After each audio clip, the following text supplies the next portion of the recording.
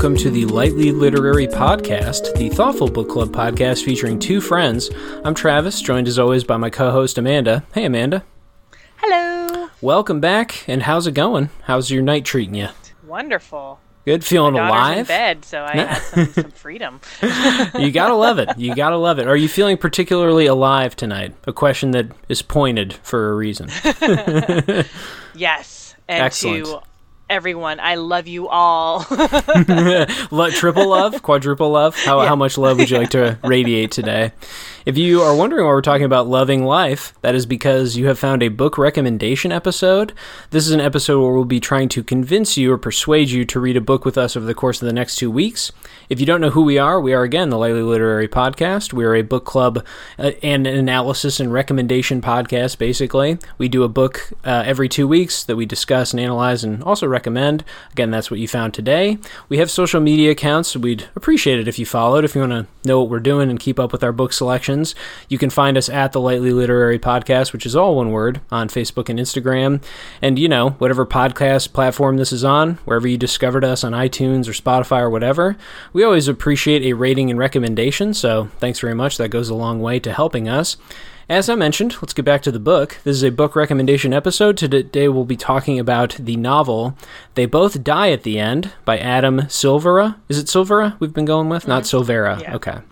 We'll look that up later, and I'll be ashamed of my mispronunciations. As always, it's always in the rearview mirror for me, folks. It's always an embarrassment here for me with pronouncing names. But yes, by Adam Silvera. This is a book that I chose. Let's do a reading from the cover first. I always tend to forget this, but it's, I think, very helpful, especially for you, listener, who we assume has no knowledge of this book. I'll do a brief reading from the cover, give you a sense of what the book is about, and then we'll get into our full-blown recommendation. Again, we will try and persuade you to read this with us. This is from the cover. On September 5th, a little after midnight, Deathcast calls Mateo Torres and Rufus Emerito, I'd never thought about that name before. Emeterio? It's Emeterio. In my mind. Yeah, and I'm going to keep all this in because I'm a joke. Rufus Emeterio. It's the name thing is no joke for me, people. Sorry. To deliver some bad news, they're going to die in less than 24 hours. Mateo and Rufus are total strangers, but for different reasons, they're both looking to make a new friend on their end day. The good news is that there's an app for that. It's called Last Friend, and through it, Rufus and Mateo meet up for one final epic adventure to live a lifetime in a single day. So that's the premise of the story. This is a book that I chose. Amanda, you want to set up the prompt you gave me? Yeah. So the prompt that I gave you was to choose a young adult book that would also appeal to a more mature reader. Yeah, which young adult literature is so popular. It's maybe the most money-making of all the literary, if you even want to call it a genre. It does feel absurd to call it a genre because there's so many. Like, young adult fantasy and sci-fi is its own beast, right? Like, that's its own world of book publishing. But it is really popular among adults, too. There's plenty of adult readers who really enjoy the pacing, the kind of simplicity but intensity of young adult storytelling. So I feel like this question's both easy and hard. I will say, for my own part, I did try and pick something that, one, wasn't part of a series, and two, was not totally sci-fi or fantasy-based. This is kind of a sci-fi-ish premise. It's very, like, Twilight Zone. Would you agree? Yeah, that's a good comparison. Yeah, so it's kind of light. It's more of a philosophical premise than it is a full-blown exploration of a of a kind of concept or something. But anyway, this is what I went with because, got good reviews. I always check the reviews online. Don't read spoilers, but I'll, get a sense of the critical consensus. And see what was winning awards, see what was popular.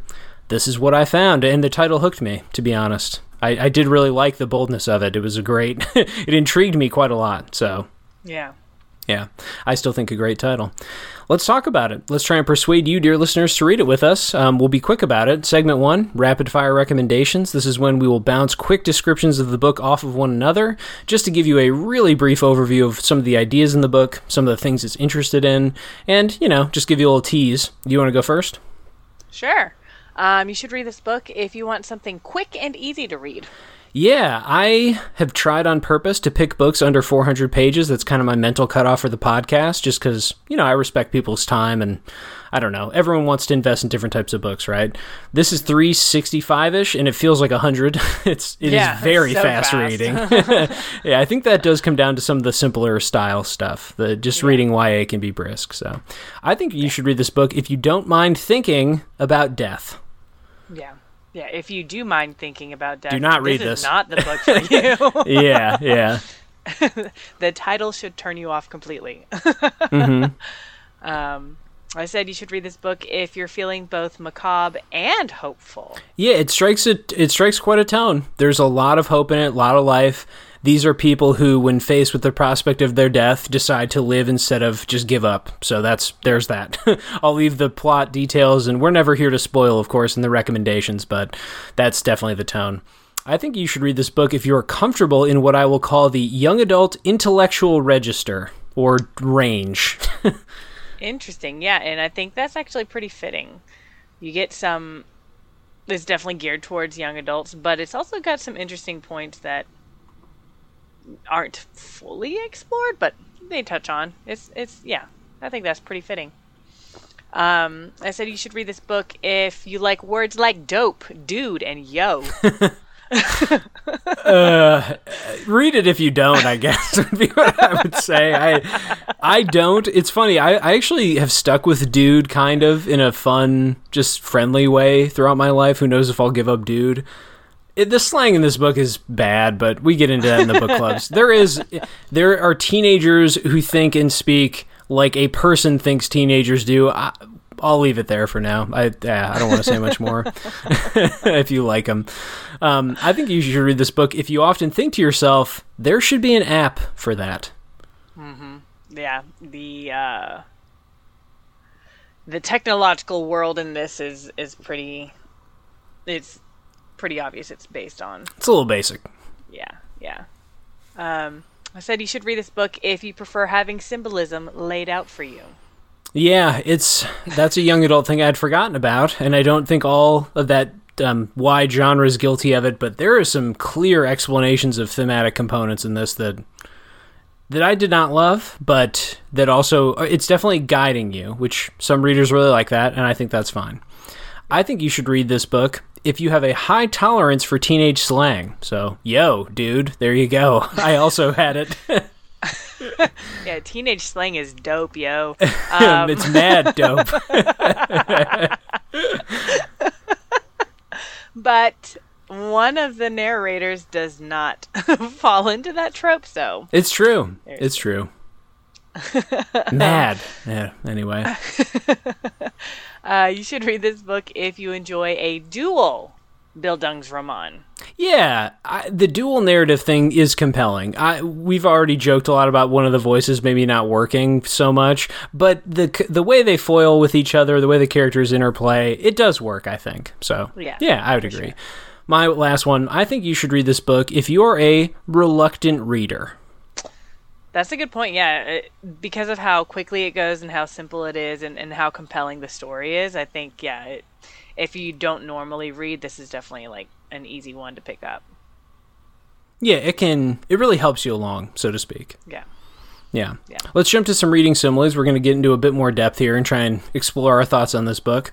Each of us is going to compare reading the book to something in a simile. I'll go first because mine is, who knows what mine is?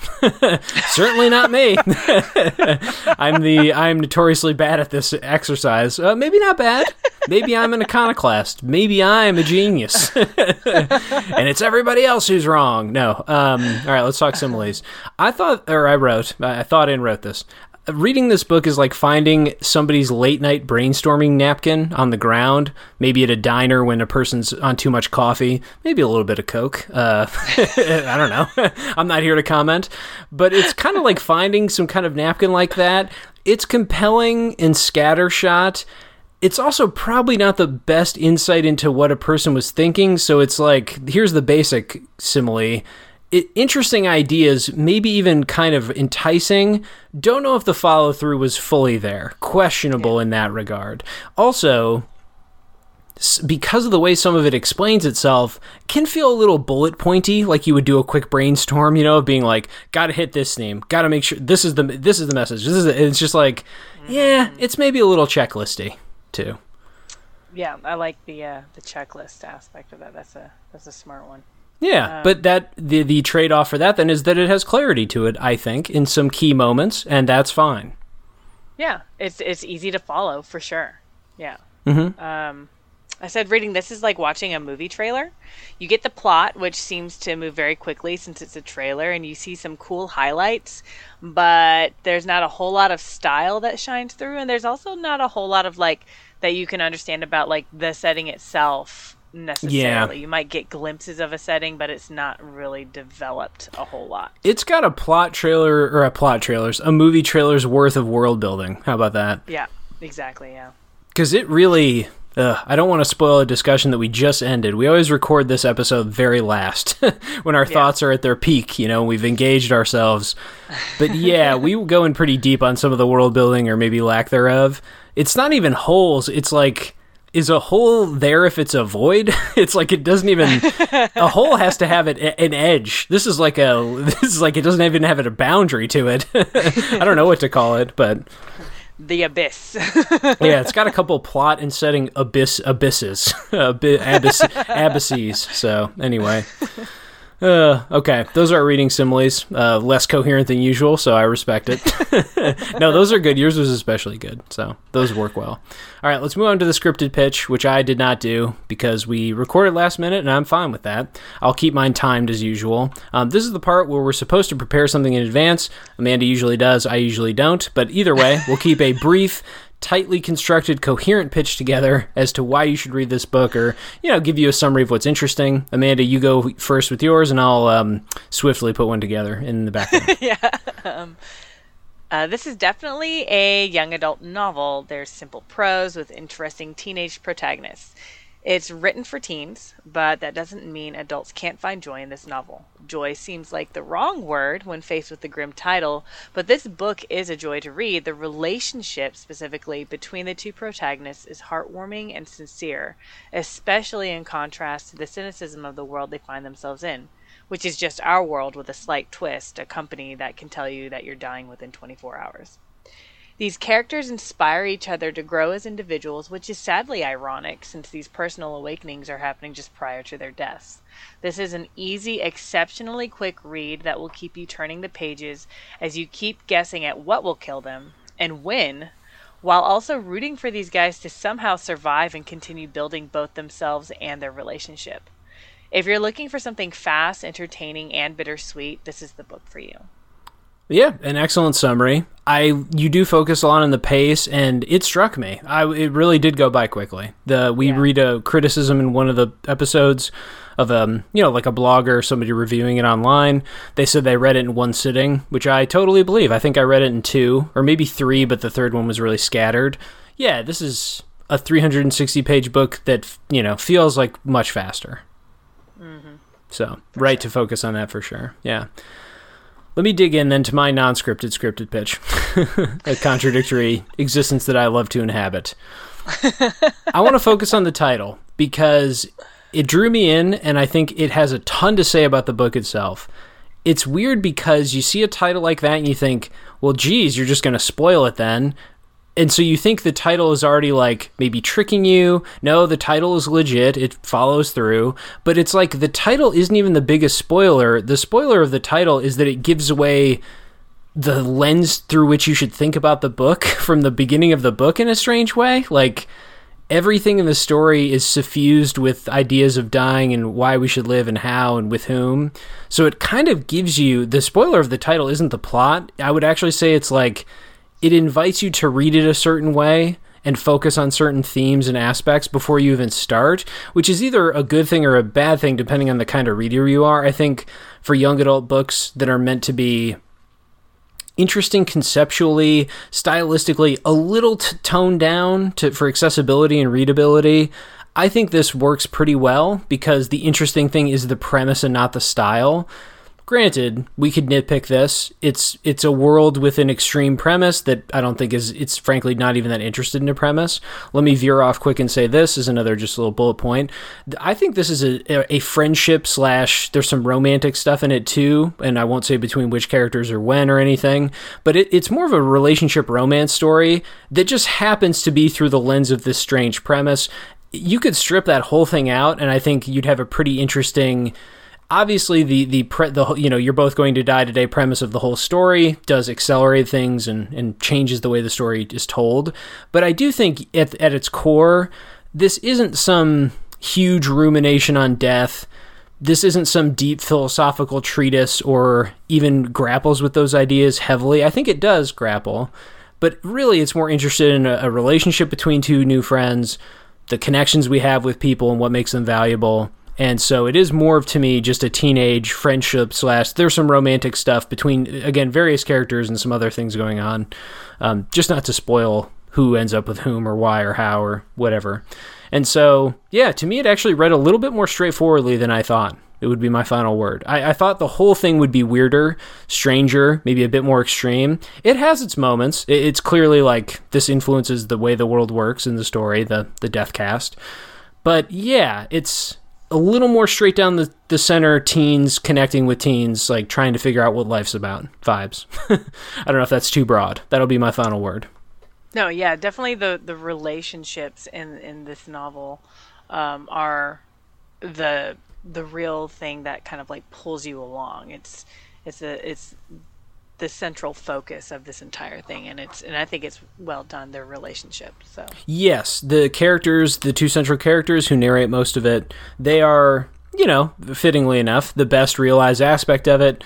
Some of the exchanges they have, some of their the way their friendship develops, strong. Yeah, it was enjoyable throughout. I think at the end of one of the episodes I said to you, this book is fine.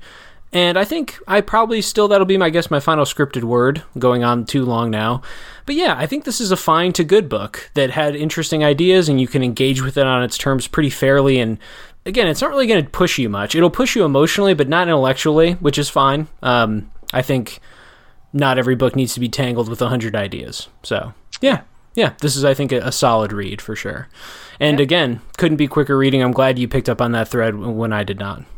Because it's true, though. It's just so true. Yeah, it is a super fast read. Bit of a product recommendation view there. All right, let's move to our final segment. Listeners, if we haven't persuaded you, we'll give it one last go here. We are going to read a quote from the story. We each pick a different quote that we think represents something crucial about the prose or the storytelling or the author's writing or the style or just about anything. Amanda, why don't you take us away? What's your quote for clarification? Sure. Mine comes from one of the narrators, who is Mateo. And I chose this one from page 35. And it says, "I leave his dad's room, pumped to go out and do this, when I see the stack of dishes in the sink. I should clean those up so Dad doesn't come home to dirty plates and mugs with impossible stains from all the hot chocolate I've been drinking. I swear this isn't an excuse to not go outside. Seriously." And that's the end of his narration there. So I chose that one for a couple of reasons. We see some like kind of teenage language with the "I'm pumped," and then the "I swear this isn't it. Seriously, no, it's not." So you get some of the teenage kind of language there. The teenage language with this particular character is quite different from the other main character, Rufus, who is more of like, he's the one that's like, dude, yo. He's also, it's also worth saying that he lives in foster care and has a bit of a tougher life. He enters the story with violence. Like there's some tropiness to it, but also not, though. It doesn't play up all of those kind of hardened, I am from the streets and my life has been only bad. Like, because I think that's become so well satirized. Like that has become. Do you remember all of the? This is a weird tangent I'm on now, but do you remember the the novel Push by Sapphire, and then there was the book about it, or the movie. Do you remember all that story? That, well, it was a critically acclaimed literary book just about a very difficult life that a woman had. I only ever saw the movie, but then there was a movie about it. But the reaction to it was almost like, well, are people just kind of like leering at poverty, and like it's almost like you're doing a drive-by look at poverty when you don't actually want to engage. It's like you don't actually want to think about these things. You just want to like remark upon it and be like, oh my gosh, how difficult life must be. Oh no. And then you don't actually like care anyway. But even that got satirized, and then anyway, it just feels like, I guess here's the point I'm on. Who knows what point I'm on? I'm just, rambling. The point is, it's engaging with his life in a way just enough to let you know that it's been difficult, but not in a way that really sinks into the desperation of poverty or the sorrow of disadvantaged life or the difficulty of economic dysfortune. Like it's not heavy-handed, I guess is what I'm saying. It's just the way he speaks, and some of it is very stiff. I don't think either of us liked it much. It just feels like it didn't commit or something odd. Yeah. Sorry, hijack that. Not a whole lot of swearing in here. Yeah, teens swear a lot, too much, like uncomfortably a lot when they're alone, I think. Yeah. Yeah. Anyway, I also chose this quote because you'll see that he's kind of like directly addressing the reader in a way. And that's actually both narrators do that. So I picked up on that. And then we also see some characterization of Mateo where we get the idea that he does not like to go outside, and he's very fearful. But also that he's very caring too, because he's talking about like trying to clean up for his dad who isn't at home. Right.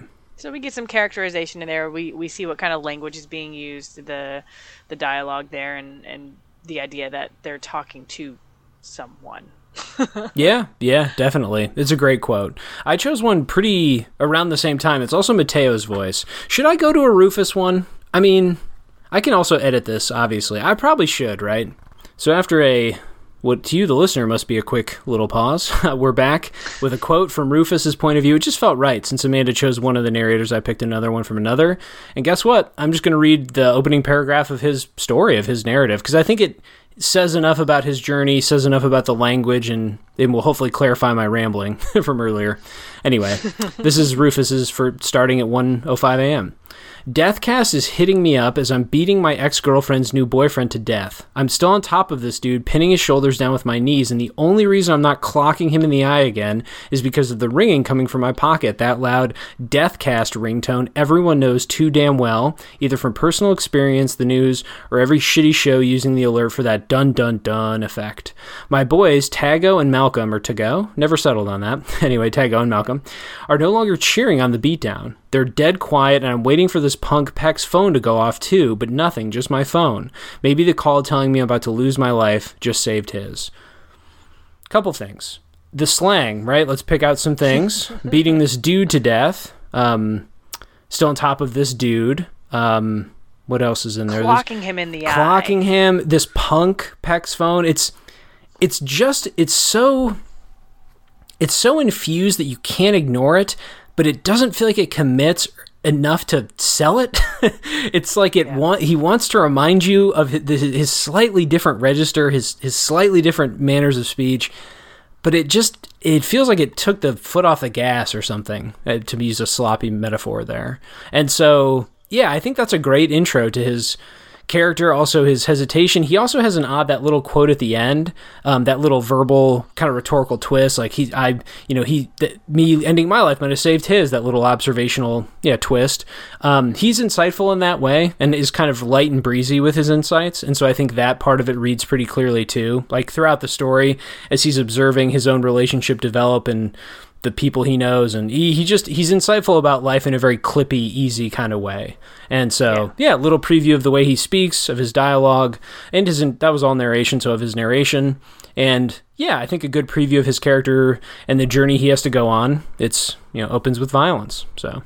And I said earlier that there's not a whole lot of swearing, but there's 2 swear words in here, which I guess he stopped swearing at the end of the book. I don't know. Or it just didn't. I don't think they swore when they spoke to each other much, which is part of it. I think there is some narrated swearing. There's some intense moments, I mean, to be sure, in the story. So, but yeah, it's not. I just think teenagers are a little more vulgar, crass, and unsophisticated than on the whole. Again, especially when they're alone with each other, then perhaps we want to accept or believe. And I'm someone who, has worked with teenagers for a long time, as have you. And so I have very engaging, insightful, instructive conversations with teenagers almost every day. Interesting, intellectual, whatever, modestly interesting. But yeah, I just think there's a behind the closed doors thing that's a little bit less put together than some of this book is, but that's okay. Yeah.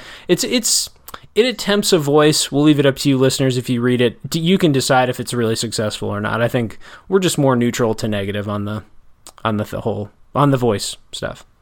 Any other thoughts on that quote? Nope, I'm good. All right, we've dragged this on too long. By we, I mean me, so respect to myself, I suppose, and apologies. But yeah, that's a little preview of the book. Any final thoughts on They Both Die at the End by Adam Silvera? It's a good book. I liked it, and yeah, I can see why teenagers definitely like it. Great for a certain book club. Again, I think good for reluctant readers or people who just want to get hooked on something and perhaps don't need James Joyce to like rock their world and confuse that. Not everyone needs to read Virginia Woolf and be baffled for 200 pages. So there's all kinds of books out there in the world. This is an engaging, pretty brisk, intriguing read. I think it's solid. So yeah. Alrighty. We have other books coming up, so if this episode did not persuade you, we apologize as always. We'll try and do better next time. The next 2 weeks we'll have book clubs for this novel coming out, so keep an eye out for those. But again, if you don't want to listen or read with us, we got other stuff planned. Amanda, do you want to introduce the next 3 books we've got coming up in order? Sure.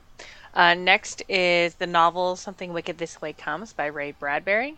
Then we've got a nonfiction work called Ghetto-Side by Jill Lavoie. And then we have another young adult novel called We Are Okay by Nina LaCour.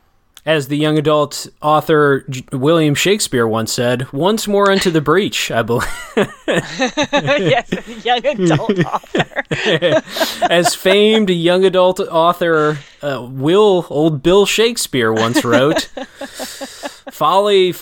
I don't know. I can't quote Shakespeare off memory because that would be ludicrous. Out, damned spot. Yeah, damned spot. I could probably do that Macbeth soliloquy about tomorrow. And anyway, let's not end the episode that way. This book was not nihilistic, so let's not end with that.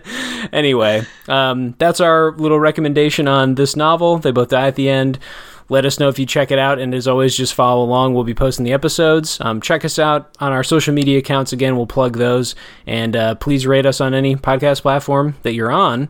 And as always, listeners, we'll see you between the pages.